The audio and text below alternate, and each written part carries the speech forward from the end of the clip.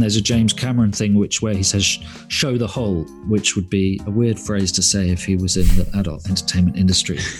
But luckily he makes big budget action movies, and what he's saying is it's okay to have a plot hole, but have the characters talk about it. Welcome to Script Apart, a podcast about the first draft secrets of great movies. Each episode, we'll be speaking to an incredible screenwriter who's kindly dug out their initial screenplay for what became a beloved movie, discussing with us what changed, what didn't, and why, from first draft to the big screen. This week we're joined by the brilliant Joe Cornish, delving into the first draft of his 2011 sci-fi comedy, Attack the Block. Joe was a popular comedian, writer and broadcaster prior to making this debut feature about an alien invasion on a South London council estate. Starring a then unknown John Boyega, Attack the Block was a critical smash full of gorilla-like creatures from outer space, teen heroes, breathless set pieces and searing social commentary. Since then, he's worked on Marvel's Ant-Man and The Adventures of Tintin with a certain Steven Spielberg. He also wrote and directed last year's excellent The Kid Who Would Be King. Here's what Joe had to say about the real-life mugging that inspired Attack the Block, the importance of research to tell an authentic story, and his memories of trips to buy weed with his good friend Louis Theroux. You're listening to Script Apart, hosted by me, Al Horner, and produced by Kimmel Demek. Over to Joe.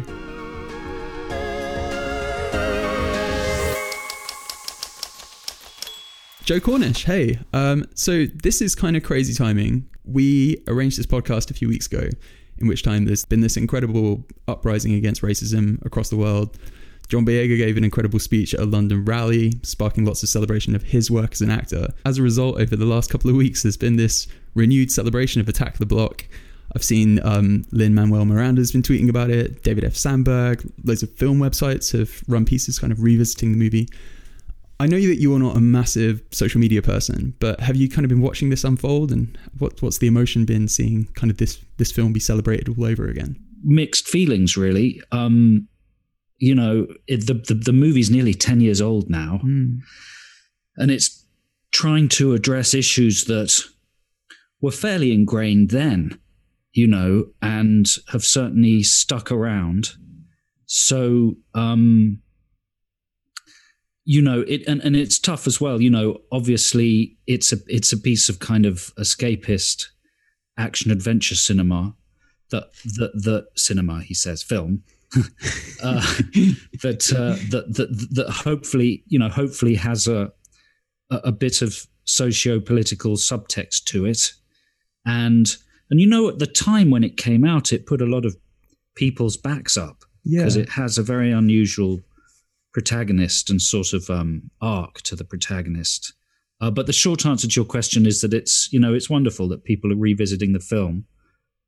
It's terrific that, you know, some of the things it's trying to examine are coming through to people who watch it, because when you make something, you're never quite sure whether you're going to successfully communicate what you want to communicate. So that's very rewarding that people are, you know, reading it and getting the intent, the things that we intended from it. But sure. You know, most of all, it's a moment for John, and it's a moment for hopefully some social change, and you know, to be a tiny little part of, you know, something that I hope is much, much bigger is exciting. I mean, it's interesting, over the last sort of almost 10 years, as you say, the film has been celebrated for its representation and for the way it humanized a type of person who at the time was being demonized on the front pages of tabloids every day.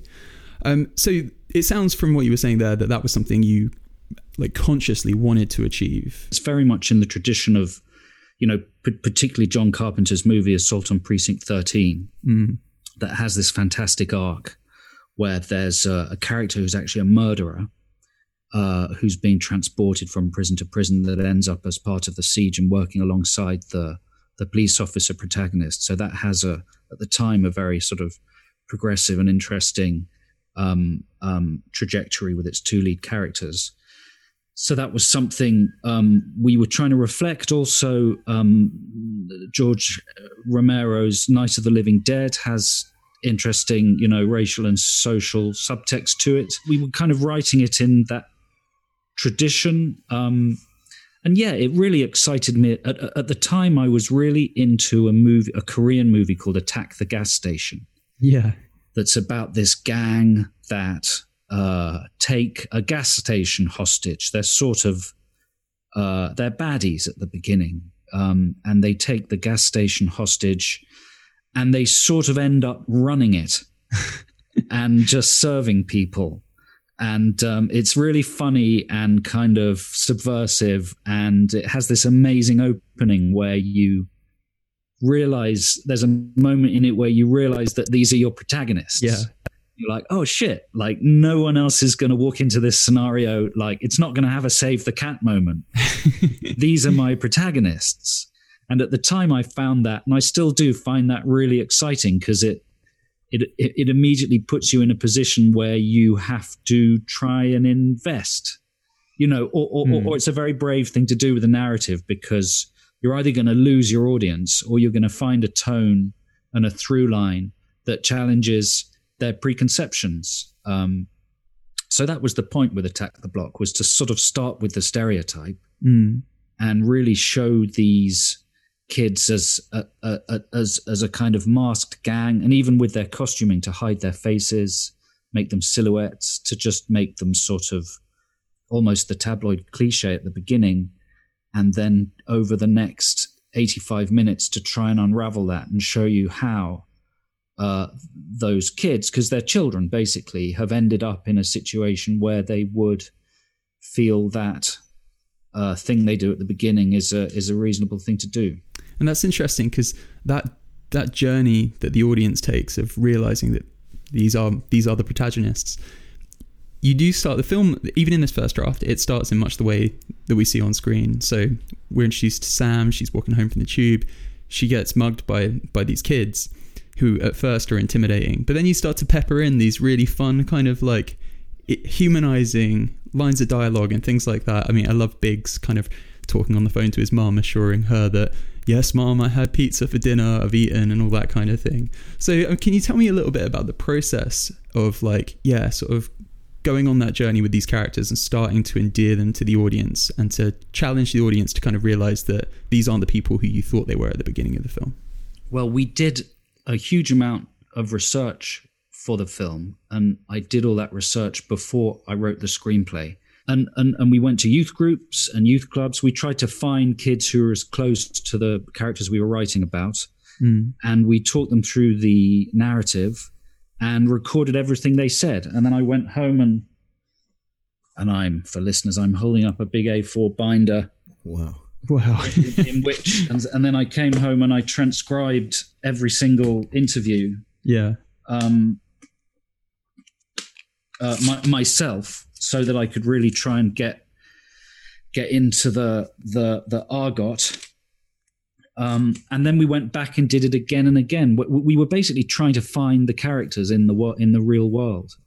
So we tried to find Biggs, and we tried to find Pest, and particularly we tried to find Moses. And we did find this one really wonderful kid who'd managed to get himself excluded and in quite a bit of trouble. And we got to know him pretty well and really interviewed him a bunch of times and tried to really dig into his life and his past, and again transcribed all of that.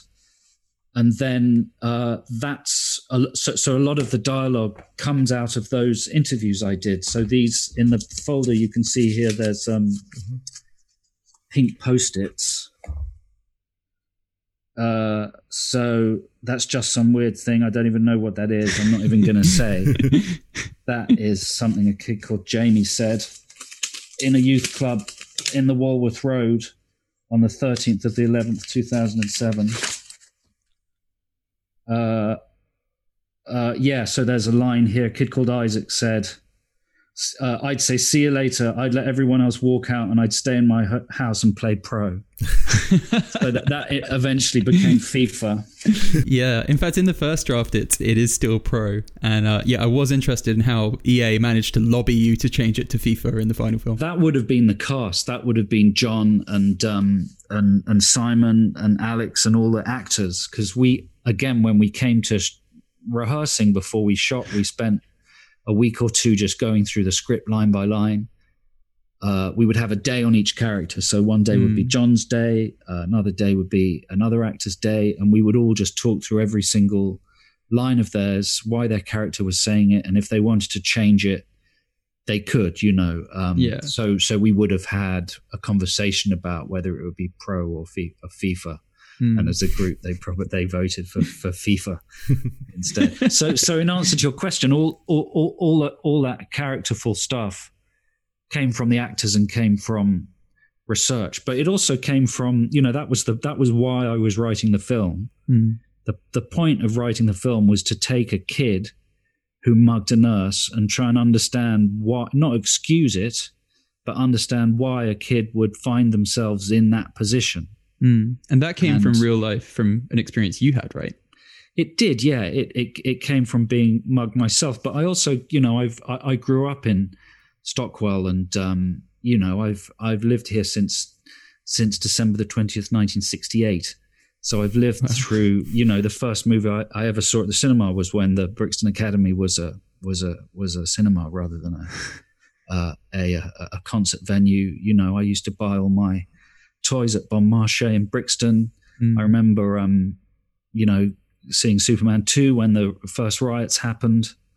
Might have been the second riots.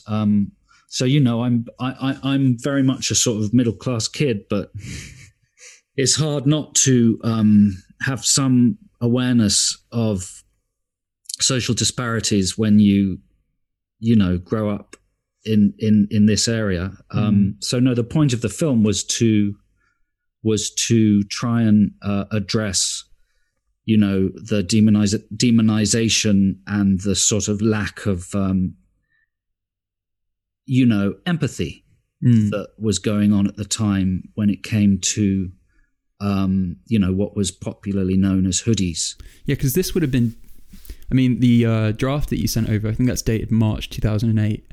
And I haven't got my timelines all figured out, but this would have been like right around the kind of ASBO panic and all that kind of thing, right? Can you explain a little bit about the cultural climate and what an ASBO is and what is meant by a hoodie?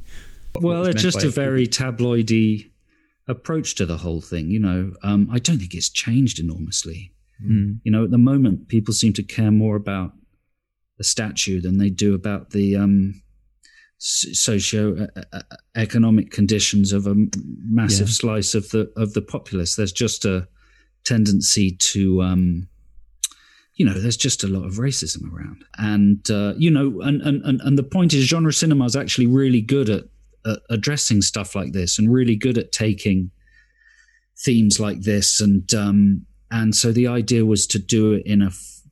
The other thing I was reacting to was that genre of cinema at the time was often quite bleak and depressing, and you weren't necessarily you just sometimes ended up in quite a bleak place when people tried to tell stories set in this milieu, especially with British cinema. And so I wanted to do something uplifting and escapist and thrilling and exciting with explosions and chases and aliens and stuff. Yeah. And it's important to remember that that all the time we were sort of trying to do both things. Yeah. It's interesting. There are differences between this first draft and the film that we all know and love now, but it is like it's remarkably similar. And it made me kind of wonder. The fact that you had all the story beats and all the characters in place in this first draft, are you a big outline kind of guy? Do you work out what this story is going to be in outline form, and then screenplay is just a case of putting those ideas into form? So the first thing I do is I make an image book. Oh, wow. So this is the image book for Attack the Block, dated the 10th month of 2007. Yeah. And so again, I got my friend to do lots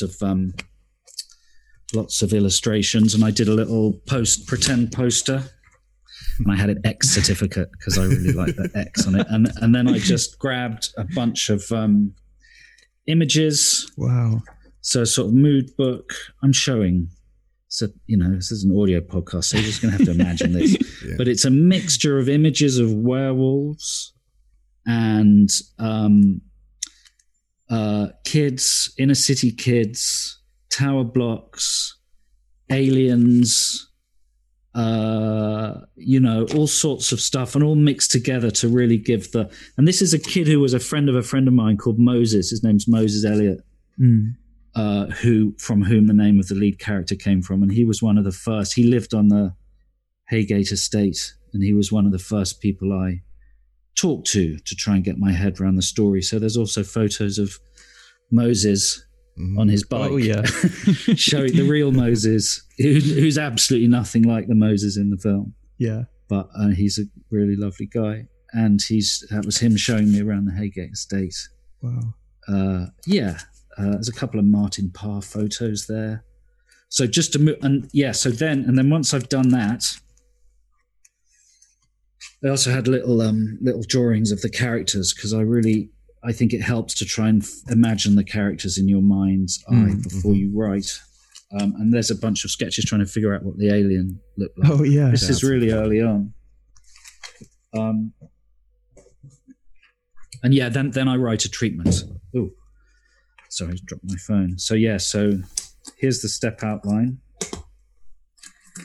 My lever arch file here. So Act 1 is called We Killed an Alien. And there's 31 paragraphs, little scenes in them. Act 2 is called But Now Its Friends Are Trying to Kill Me. And then there's a bunch of scenes, 40, 50, 51, 52, 53, 56.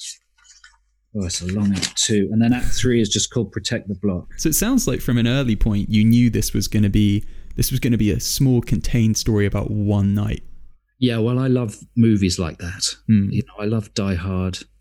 What else do I love? I love Die Hard. We can just end the podcast there. Aliens, anything, Towering Inferno, Poseidon Adventure, like Assault on Precinct 13, The Thing, like Alien, a movie where you get to understand the geography of a location before something kicks off. Yeah. And those movies where they really cleverly in the first act, nothing's happening, but everything's happening. Yeah, so you're seeing what you think are low-key little human moments between characters, but a bunch of shit's being, a bunch of playing cards are being popped into your pockets as you watch, so that the magician can then produce them in the third act. When you come to do that, do you figure out what those playing cards are going to be, and then retroactively go back and place them in at the beginning? Yeah, absolutely. And I guess that's something I've learned from watching movies, and also Edgar does that really brilliantly in all his movies. It's just the concept of setup and payoff is the simplest way to think about it. But one of the good ways of articulating it that Simon Pegg once said to me was, oh God, I'm not going to be able to remember it now. Thesis, antithesis, synthesis. Yeah. So you set up a premise, you then explore the opposite of that premise, and you arrive at somewhere that's the synthesis, that's the sort of negotiation, the result, the sort of balance between those two opposites. Yeah. So I don't know, let's try and figure it out. Like right now in Die Hard, you start with a divorced couple, you start with a retired cop who's become sort of alienated from his skill. He's put in a situation where those things are pushed to an extreme, and then, in the simplest terms, he ends up back with his wife. He ends up gaining the confidence that he lost. So most really neat movies, you can figure out how that works. Even so, like I was watching Coming to America last night.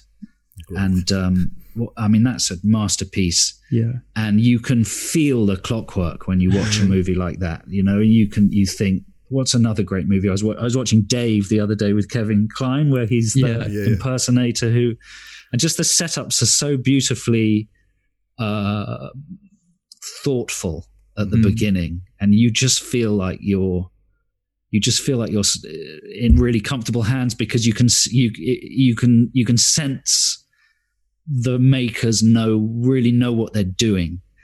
And the end is inherent in the beginning in a movie like that. Joe, you were obviously a very successful broadcaster and comedian before writing Attack the Block. Was this your first go at making that transition, or were there abandoned screenplay ideas along the way? Oh, there were definitely abandoned screenplay ideas. Loads of. I mean, I've been trying to write films since I was about 12 or 13. I've got sort of half-finished screenplays from when I was 12. And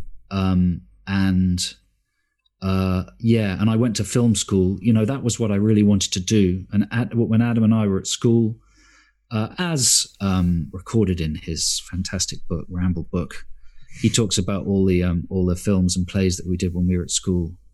And I was working as a runner in a film production company when, then I used to make videos with Adam on the weekends, and then Adam got this opportunity to make a TV show, and invited me to help him out. So I was really trying to be in the film industry and make films when TV comedy opportunities came up. Yeah.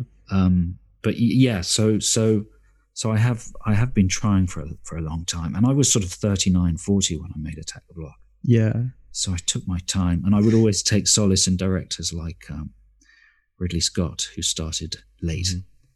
Yeah.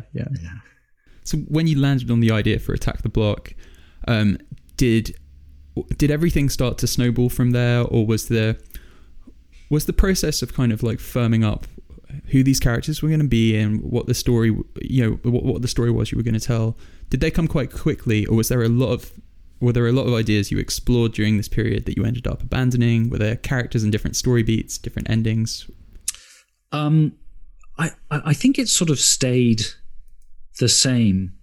And in fact, one of the producers always used to say to me how unusual it was for a screenplay to sort of know what it was and know what was at the center of its story and sort of stick to it. I didn't have any experience to compare it with, so I was just always flattered that he said that. It was always said over one night. The parameters were always the same, but there were little detours and different ways of doing things.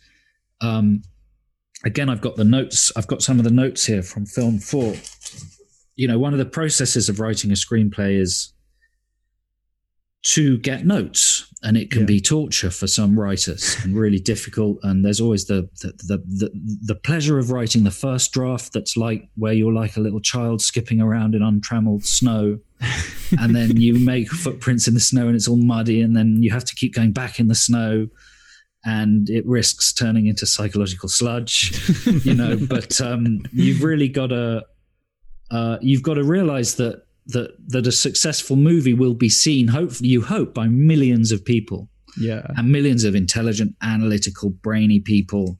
And movies get reviewed and criticized by more than any other art form. You won't find a novel with 350 reviews.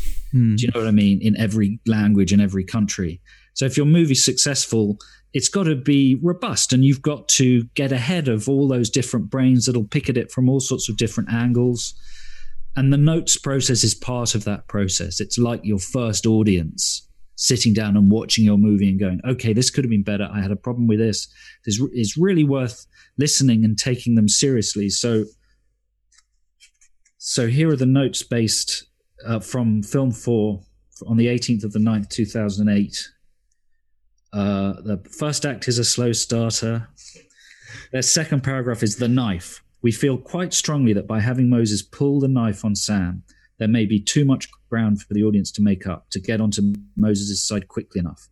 As the fun with the first alien plays out. We love the way you've set them up as scary, only to then subvert our idea of them. But as soon as a knife is waved in front of Sam, a violent and terrifying world of association is conjured up, which we feel it would be difficult for the audience to put to one side. And they were right. Yeah. But I really stuck to that. Yeah.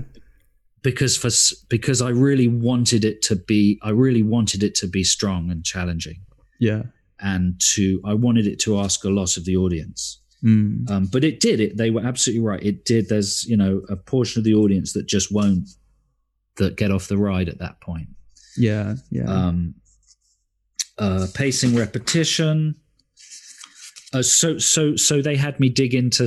They thought I should dig into Sam. They really encouraged me to dig into every single character and think of each character as the protagonist. So do 2 or 3 days on each character and think about them as the center of every scene, and think about what they're doing when they're not on screen, because that'll help you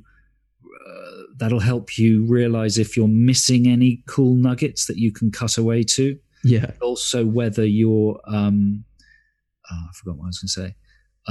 It'll just help make them more robust and rounded, because when you come to make it, remember, you're giving each actor that part. So that's a whole actor and a whole person and a whole imagination and a real life. You're asking to inhabit this individual.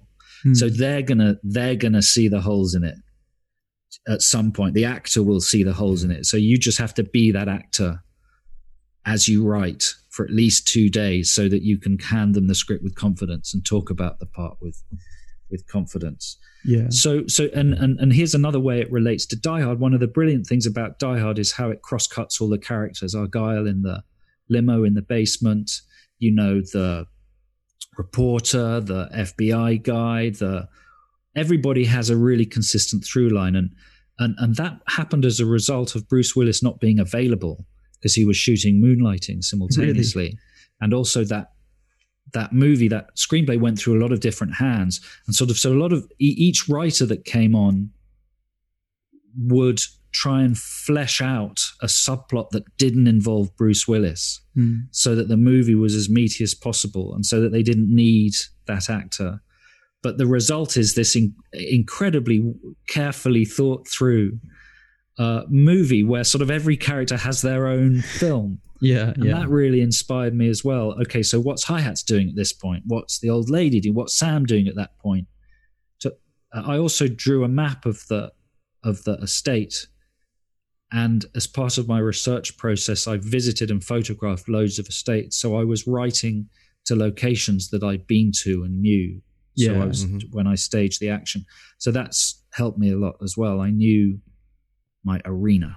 Yeah, that really comes out in the action scenes, which, I mean, I imagine they must be the hardest thing to write in a script, but they're so physical even in this first draft. Was that the case? Knowing the geography gave you... I love writing action. I find it really a relief. I say, they've stopped talking. Thank God for that. Mainly because I think good cinema isn't dialogue driven. The one thing that cinema does that that television doesn't do, is action. People stop yakking and start doing stuff. And that's really what cinema is, isn't it? When you cannot take your eyes off the screen, you can't pause it and put the kettle on or look at your phone. Like you absolutely, and that's when it counts to be in a big theater with a massive screen and amazing sound, and you're alone, yet you're with 100 people or whatever. Because you literally, and that's for me what's amazing about those amazing James Cameron films, or Terminator 2 or something, or a great Spielberg movie, when an action sequence kicks off and you're like, okay, it's like transcendental, isn't it? Yeah. When the dinosaur breaks out of the paddock in Jurassic Park, you just know for the next 6 minutes, it's an out of body experience, and you don't sense the cutting anymore. It's just sort of there's something really profound and connective about it. And anyway, so I love action is the point, and I loved writing it, and it really helped to know to go around those estates and go, oh look, there are little bars to block the bikes here. Oh, it'd be cool to have a bike have to duck under one of those. Look at how those entry systems work. Okay, there could be a little bit of suspense when someone's trying to put the number in, and also I was trying to make a science fiction film in a place that was usually associated with sort of kitchen sink downbeat. So I was looking for anything visual that would look like a sci-fi film. So the blocks looking like a spaceship and the gangways looking like a spaceship, like an exhaust plume from a moped backlit by a green traffic light that suddenly looked like the smoke from the Wizard of Oz or something. Yeah. So again, like to be able to use that environment that I'd only really seen for depressing movies, to use that for action was was fun. So I loved it. I love writing the action. And to dive in a little bit into the actual first draft. So the first noticeable change is this was originally called Attack the Estate. Was it changed to Attack the Block because that's a more translatable phrase for the US? Estate. I think we worried that estate might, like a stately home. Like people thought it might be like Howard's End with aliens. I would watch it. Yeah. I don't know about like the title. I think the film has sort of gained some traction despite the title. A lot of people think it sounds like some sort of detergent advert in America.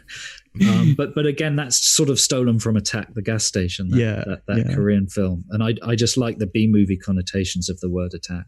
Yeah. And we begin much the same way. It's bonfire night. We immediately see fireworks.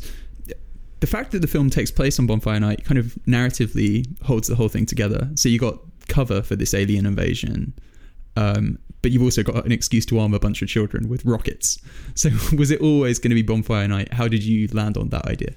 Well, I guess it's a weird time of year in Britain, isn't it? Bonfire night.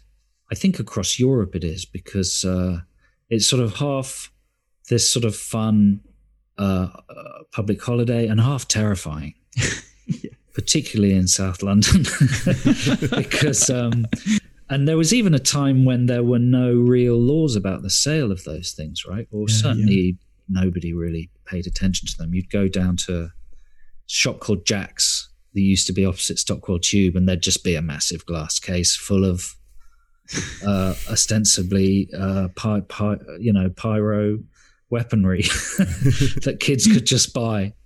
And I have to admit that I played with fireworks as a kid. I went to a park and do not try this at home, but lit some rockets and held them in my hand and threw them. Did you do that? I didn't know. I was always scared of it. Really? Yeah. We obviously didn't have your bravery. Well, your foolhardiness.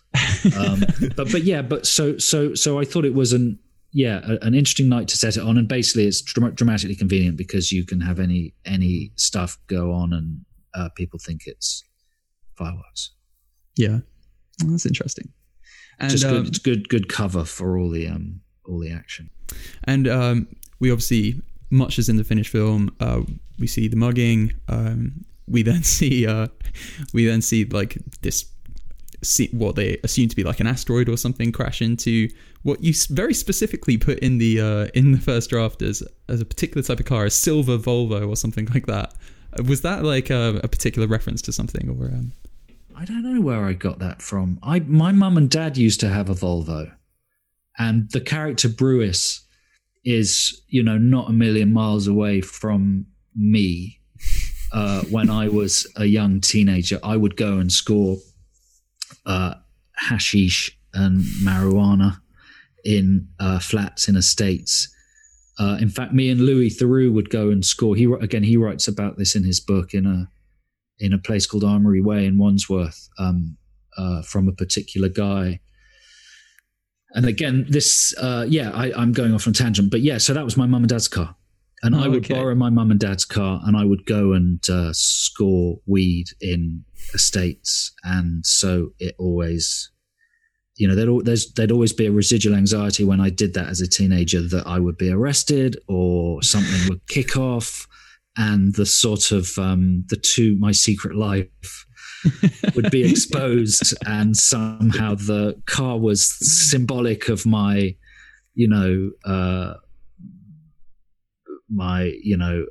one life. Yeah. And if it got smashed up, that would be a good, as the sort of shattering of the two. Yeah, yeah. It wasn't silver though, I don't know where I got silver from. Maybe just because it stands out at night. Yeah. But I think if you're going to put a vehicle in a script, I think it's good to be specific. Yeah, yeah. If you're going to put a plane, tell me what sort of plane it is. Because it's an easy way to make a reader feel as if you've done your research. And it's not difficult. You just image search on Google and pick the one you think is right. Yeah, yeah. So, and it's a nice way to make a screenplay feel thoughtful and considered. And I'm glad you mentioned Brewis, actually, because he's in this first draft, but he maybe isn't as pronounced in the script. And there's a lot of moments that are amazing in the film, like him jumping over a shrub to avoid the police, and his explanation of what Ron's weed room is. It's a big room full of weed, and it's Ron's. That's all stuff that came in later drafts. So why did you realise you needed more Brewis? Well, that was just part of the exercise, again, which I would recommend for everybody, of thinking properly about each character and thinking about what they're doing and how they would be responding. And, cross-cutting, meaning hopping from place to place with sort of parallel action, is a really useful way to keep your scenes short and pithy and get in and out of scenes really fast. So it was useful on that front. And also because I just wanted to keep all those balls in the air of Sam, the gang, hi-hats, Brewis, make sure they were all attended to at all times, just because it's really satisfying. And then the moments where they, I find it satisfying in other movies. Yeah. And then moments where they coalesce, like where Brewis and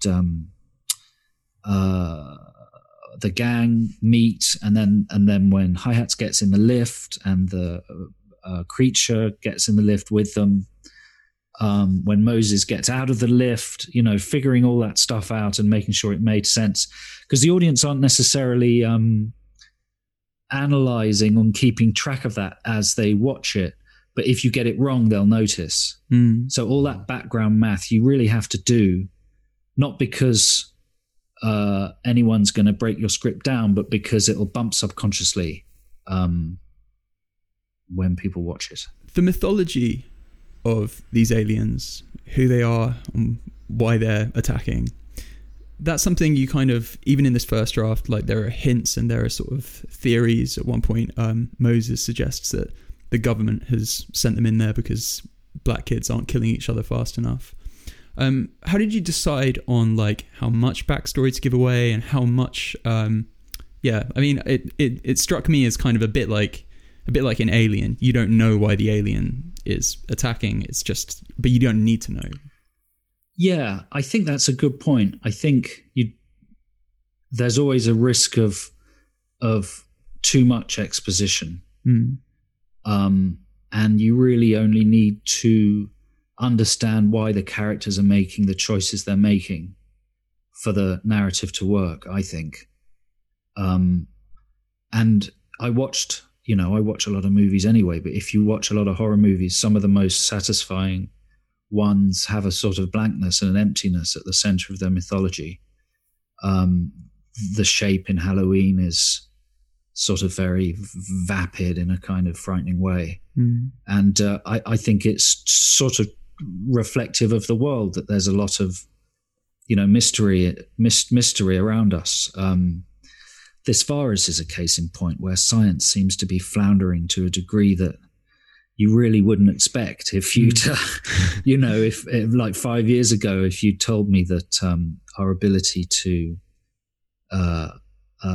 we regarded ourselves as a very scientifically sophisticated culture, I think, but the virus has shown us that we're not, and suddenly it's atomized into 1,000 different opinions and approaches, and so it's not bad, I think, to under-explain something as long as the characters' decisions are motivated, and as long as they, again, there's a James Cameron thing where he says show the whole. Which would be a weird phrase to say if he was in the adult entertainment industry. But luckily he makes big budget action movies, and what he's saying is it's okay to have a plot hole, but have the characters talk about it. So if the characters admit it and confess to it and acknowledge it, then you won't feel separated from them. Having said that, I did, the thing that Brewis works out is what I worked out for the aliens, the fact that they are leaving a pheromone trail. And that was something that came up while I was researching for Ant-Man that I was working on concurrently with Edgar. So I was doing a bunch of reading about ants, and ants obviously use pheromone trails, and I thought, oh, that would be useful for the other film. And so I had a whole thing worked out. But again, it's useful to work all that stuff out just for yourself and have it in your bucket. Yeah. So you fill a big bucket with research and thoughts and little, you really build each character before you start writing, then you can draw on it if you need to. Yeah. And if you come to the end of your script and you haven't needed to draw on it, then fine, you just leave it alone. Was there ever a point where you entertained the idea of it being like they have to save London or something like that? How did you work out to kind of make it like a more personal thing where these aliens are targeting these kids and just these kids? Well, yeah, that was tough at the beginning, but the pheromone thing was really, really the breakthrough there. Those were the two big obstacles, how to keep it in the block. Like for a long time, I really sort of struggled with, well, why the fuck do they go in the block? Like you would just run away from the block. You would not go into the contained space. But then you realize that that's their world. And that's where they feel safe, and that's the territory they know. I just tried to use 2 or 3 different sort of pressure points: the safety of Ron's weed room, the fact that it's their terrain, and also getting high up, getting off the ground. But it was always going to be it was always going to be a low budget film. It was always going to be my little, low budget B movie. Because again, like the first Terminator movie, or Assault on those little movies by big action directors, where they're contained, but they're a bit too ambitious. Yeah. But they pull off some. Those are really thrilling to me. Because of their economy and their invention. I suppose it worked out for a storytelling reason. It gives you an excuse to kind of center this film entirely around the block. But was there like a bit of a happy accident thematically where something chimes about the fact that like the sort of social subtext of this film, you're dealing with like a group of people who are persecuted and at the time were targeted by police and by press. Was there a bit of a happy accident thematically about how you ended up having these aliens targeting these kids at a time when they were being targeted in real life as well? That was all intentional. And I'm not just saying that, it was. Because the idea of otherness and alienness, that's what's at the root of racism, is the sense that somehow that person is essentially different. And it's just not the case. It's just so not the case. And it's all sort of imagined. And so the idea was, that, an alien is the ultimate other, really. The idea was to combine the two and, to make that the center of the metaphor, really. That's something that science fiction, when it works well, is good at doing, in the way that E.T. is a film about divorce. Yeah. And E.T. is a sort of surrogate father figure, or, there's all sorts of subtext about motherhood and femininity in the Alien movies. Sometimes if you just choose your symbols in a sort of simple way, that stuff can work, I think. But I think the thing is that they're usually really simple, those movies. They're sort of uncomplicated.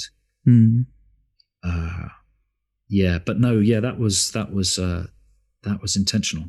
And the ending, again, it's much the same, but it's interesting. There's a small difference in the final film.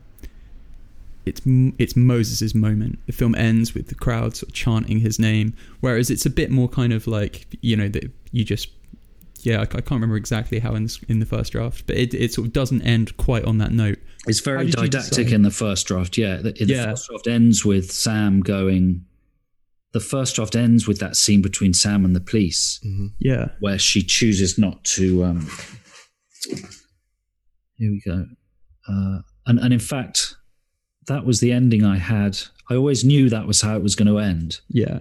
Because I wanted to start with them mugging the nurse and ending with the nurse saying, well, no, actually they saved me. Yeah. So in the first draft, it ends, Sam points towards Pest and Moses, who are being unceremoniously manhandled into police vans. The policewoman says, those boys over there, are they the ones that attacked you? Sam says, no, I know them. They're friends.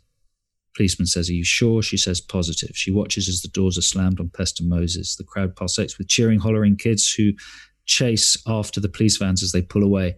So we shot that bit, but in fact, the ending of the finished film is a reshoot. We did 5 or 6 days of pickups. And you always, this is something that's been said a million times. They're usually a part of any proper film schedule. You shoot as much as you can within the budget on time.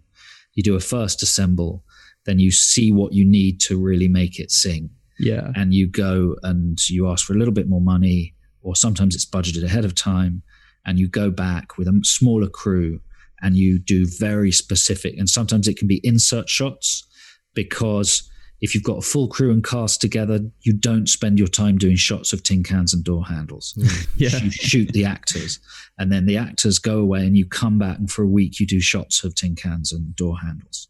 Yeah. But you can also bring back 1 or 2 actors, an enclosed location, and shoot little flourishes, little curlicues, moments that you now know will really sing because you've seen the thing assembled. So John's performance was so good, and Moses's through line was working so well, that it was clear the movie needed to end on him, not Sam. Yeah. So I figured out and again, it's about thinking about, well, what if I was writing a film for every character at every point? And I thought, well, what's going on what's happening in that police van with Pest and Moses? And we'd already shot the crowds chanting, so it wasn't a great leap of imagination to go, oh, okay. And then the enigmatic smile is a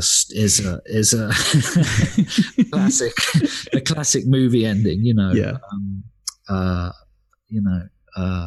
The best one being the ending of the 400 blows. That's not an enigmatic smile, but that incredible freeze frame at the end of the 400 blows. But just to have, particularly because Moses doesn't.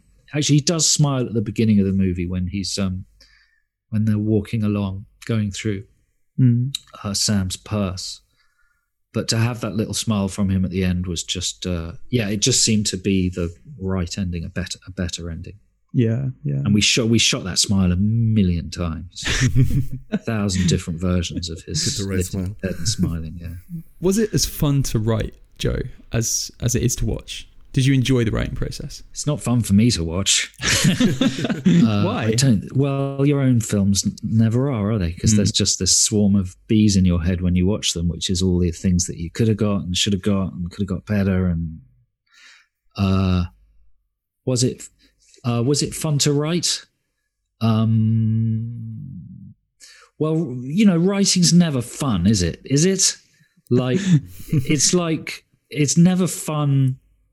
Is it fun? It's fun when you're sort of in it, isn't it? Yeah. When you forget about the outside world and you're really absorbed in it, and you forget that you're typing and you're just imagining it and you're like transcribing what you're seeing in your head. That's incredibly fun. But it's hard work to get there, isn't it? Like the process of getting from watching the telly or eating to being at your desk or chatting to people or just something that's easier, to then getting into that moment of just being completely absorbed in it. That's the tough bit.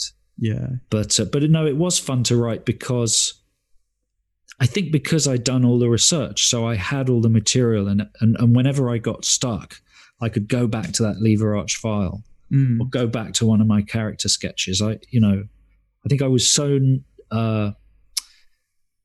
it was so important to me because it was my first film and I'd left it so late and I'd always wanted to do it that I really killed myself. I didn't kill myself, but I really did my homework. I really did a shitload of work before I even started writing because I was so it was so important to me. And also slightly because of the subject I'd chosen, I think. Yeah. Authenticity was important. Yeah, authenticity was very important, and some people, I'm sure, think it's a ridiculous film. But, you know, luckily enough, it worked for enough people to I think, indicate that it was worth doing all that research. Did you take away any lessons from writing it that have helped you with your work since? Have I taken away any lessons? Yeah, or did it underline what you suspected, that if you do your homework and you put the research in, it makes the writing process so much easier? Yeah. Yeah, no, just so many really. And, you know, I was very lucky because Edgar and I had been working on Ant-Man since, for a long time, since the first Iron Man movie, really. Wow. Since before Marvel was Marvel, when all the rights were owned by a company called Artisan. So I'd been lucky enough to work alongside Edgar. And he's just very confident. Mm. And I used to get really stuck and overanalyze and sort of think myself into terrible quandaries. And he's just very, very can do. So he was a big influence on me. So he just helped me do a bunch of learning about how to write before I even started on this. Yeah. So that's the lesson. Be friends with Edgar. Is that practical for people? I'll try. I'll give it my best. And speaking of work going forward and things you've done since, I know at the minute you're working on Snow Crash. Is that right? How's that kind of coming along? I know that's been a project you've been sort of trying to get off the ground for a long time. Well, Snow Crash is actually being written by a writer called Michael Bacall, who wrote 21 Jump Street and Scott Pilgrim, who's very brilliant. And that's being written as a series for HBO Max. So that's something at the moment I'm executive producing and, would direct if it gets going. But yeah, that's I wrote that as a screenplay immediately after Attack the Block for Kennedy Marshall. But Paramount decided to make Ghost in the Shell instead. Oh. We all know how that went. But I've got a bunch of other stuff going. Something for Netflix, something for Warner Brothers, a sort of horror movie thing. I've always got a bunch of stuff happening, but it's frustrating at the moment, isn't it? Because actually, it's great for writers. It's a fantastic time to write, and I've been very productive actually over the last couple of months. Especially when it's sunny, so you can write outside. Yeah. But very frustrating for the rest of the industry, for all industry, for everybody. In moments like this, when people are returning to Attack the Block, and we're seeing in real life that the themes that you kind of grapple with in that film, they're still really relevant today. Is there ever the temptation to return to that world? Has there ever been talk of an Attack the Block 2, or is it just something you feel like you're done with? You told that story. No, we've got ideas, and I met with John a couple of months ago to talk about it. Wow. So no, we've always had ideas since after the first one, but obviously, we've both been busy doing different things. But no, I think it would be, and in a way, weirdly, kind of the longer you leave it, the more interesting it is. Yeah. So that's all I'll say. You've been listening to Script Apart with me, Al Horner, produced by Kamal Demek, with music by Stefan Bidley-Taylor. Get in touch. We're at Script Apart on Twitter and Instagram. You can also email us, thescriptapartpodcast@gmail.com. Thanks for listening. We'll see you next time.